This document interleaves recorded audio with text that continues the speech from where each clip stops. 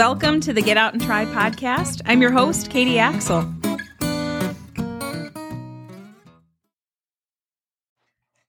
We're back with our second Summer Shorts podcast episode. Now, as a reminder, Summer Shorts bring you a shortened version of the podcast so you can spend more time enjoying the beautiful Midwest summer. Speaking of which, we have been enjoying time on the water this summer. We ended up getting our very own set of inflatable stand-up paddleboards for our family. I'll be sure to link up what we got in case you're curious in the show notes and on the blog post. We're loving them so far, and we've been testing them out at the Homestead Parklands on Perch Lake, which we talked about on the episode with Dennis and Ryan from St. Croix County Parks. So this episode features guest host Ken Conan from Raiders Streaming, and we talk with Dennis and Ryan about paddleboarding and more with St. Croix County Parks. Check it out. Anybody can buy an annual pass and get into all the parks, or a daily if you're not interested in, buying an annual pass. You can buy a daily pass for $10. That's so inexpensive for a full year of access to amazing resources. Those available at the park. When you pull in, you can just grab one, kind of like Perch, right? Is part of the park system. I remember driving in there years ago and up at the front. That's Homestead. Homestead. Oh, yeah. Thank you. We call it. Yeah. And I think the first couple years that we bought our pass, the only thing we used it for was Homestead, which we lovingly call Perch Lake. That's how I think every Hudson person knows it as Perch Lake, but we can try to call it Homestead Parklands. Thank you for that. That's funny. That's a cool place. I was telling Katie off the air, I want to scuba dive. I've got buddies that have been certified there. Yeah. I got certified years ago, and I haven't been out much, to tell you the truth, right? And I hear there's a plane down there, like a golf course. I don't all sorts of stuff going on underwater. Is that right? There's a whole scuba diving area that has all sorts of stuff. Sunken boats, statues, things that you can go to. There's actually a map on the website. It'll tell you exactly where the things are. No way. It goes down to 90 feet, and it's crystal clear water. So amazing. So I was fishing there at one time as well, and I remember you could just see the fish, and it seemed like they were right there. They weren't. They were like 20 feet down, right off that fishing pier that you have there. Yep.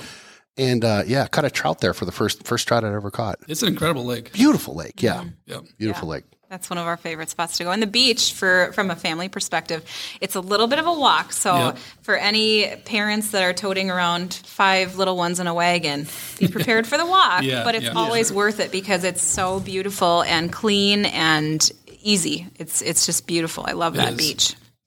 No, we're glad to hear you say that. Yeah. You're doing a great job. Well, and you can rent all sorts of stuff down there too, right? Canoes and maybe kayaks, right? Yep. Yeah. Paddle boards, paddle boats. Boats, if you haven't tried a stand-up paddleboard, that's the place to do it.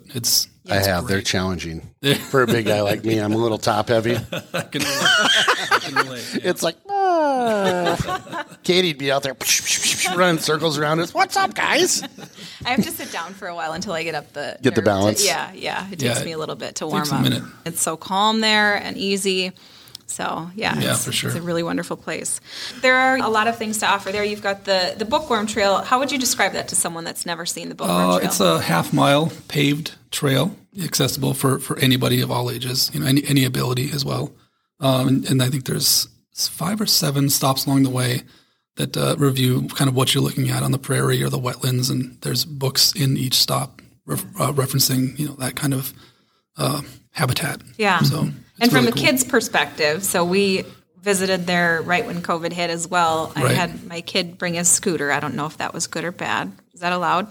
It's okay. Little wheelie scooter. So he's wheeling around, and he thought it was awesome because it's like this big loop with what looks like to a kid playhouses all along the way. And they're different colors, different designs, different themes, and he absolutely loved it. So, Oh, great. Yeah. And each one of those buildings was sponsored by a local business, so it's a pretty cool thing. Do local businesses pay to maintain those as well, or is that all maintained by the park? All maintained by the park, I believe, right? Wow. Yes. Yeah. Nice. Yeah. Let's talk about Glen Hills because I have never been. It's a great park. So sorry. It's a great park, yeah. Have you been, Ken? No, I was just going to look up where it's at. I'm going to go to your website right now so I can really start firing some tough questions at you guys. I know that there is camping on site at Glen Hills, right? Yes, there's a lot of camping. So talk about that. What do you have available? Do you have I prefer to have a working bathroom. Do you got one of those? Oh, my goodness. We do. We have several. Highbrow over here, Katie. You're kind of pushing it at the park. I I'll get there. I'll get there. There's several different types. So for the toilet connoisseur, you'll be able to find what you like. Excellent. And Glen Hills Park and Campground is a 700-acre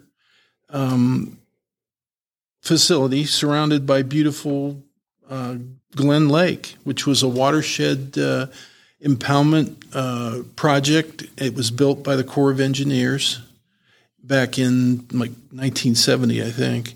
The property is actually owned by DNR, but we have a perpetual lease with them to manage it. It's got 61 sites with electrical hookups for RV trailers, 17 without electric, and then several regular tent campsites.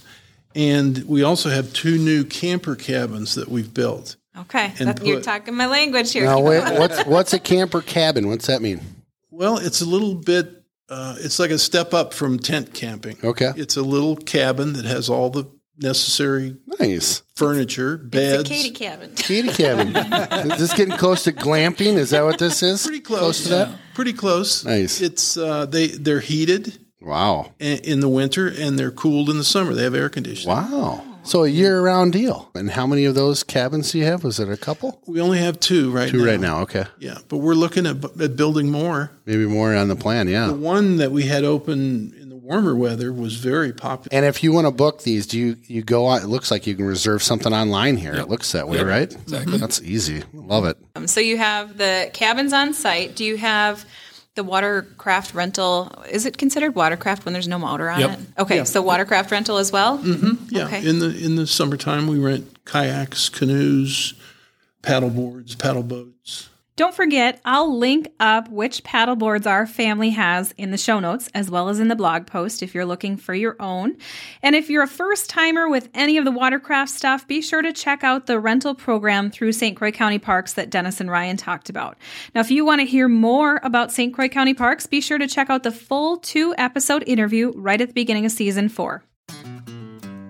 That wraps up this episode. Thank you for listening. Be sure to rate, review, share, and subscribe to the podcast. That's one of those small ways that you can help support the podcast and help others to find it. Make sure you're also visiting getoutandtry.com often, keeping you connected to the calendar of fun and happenings in the St. Croix Valley area. Until next time, find some ways to connect with your community. Support those hardworking small businesses that host all the fun in the valley. Go, get out and try.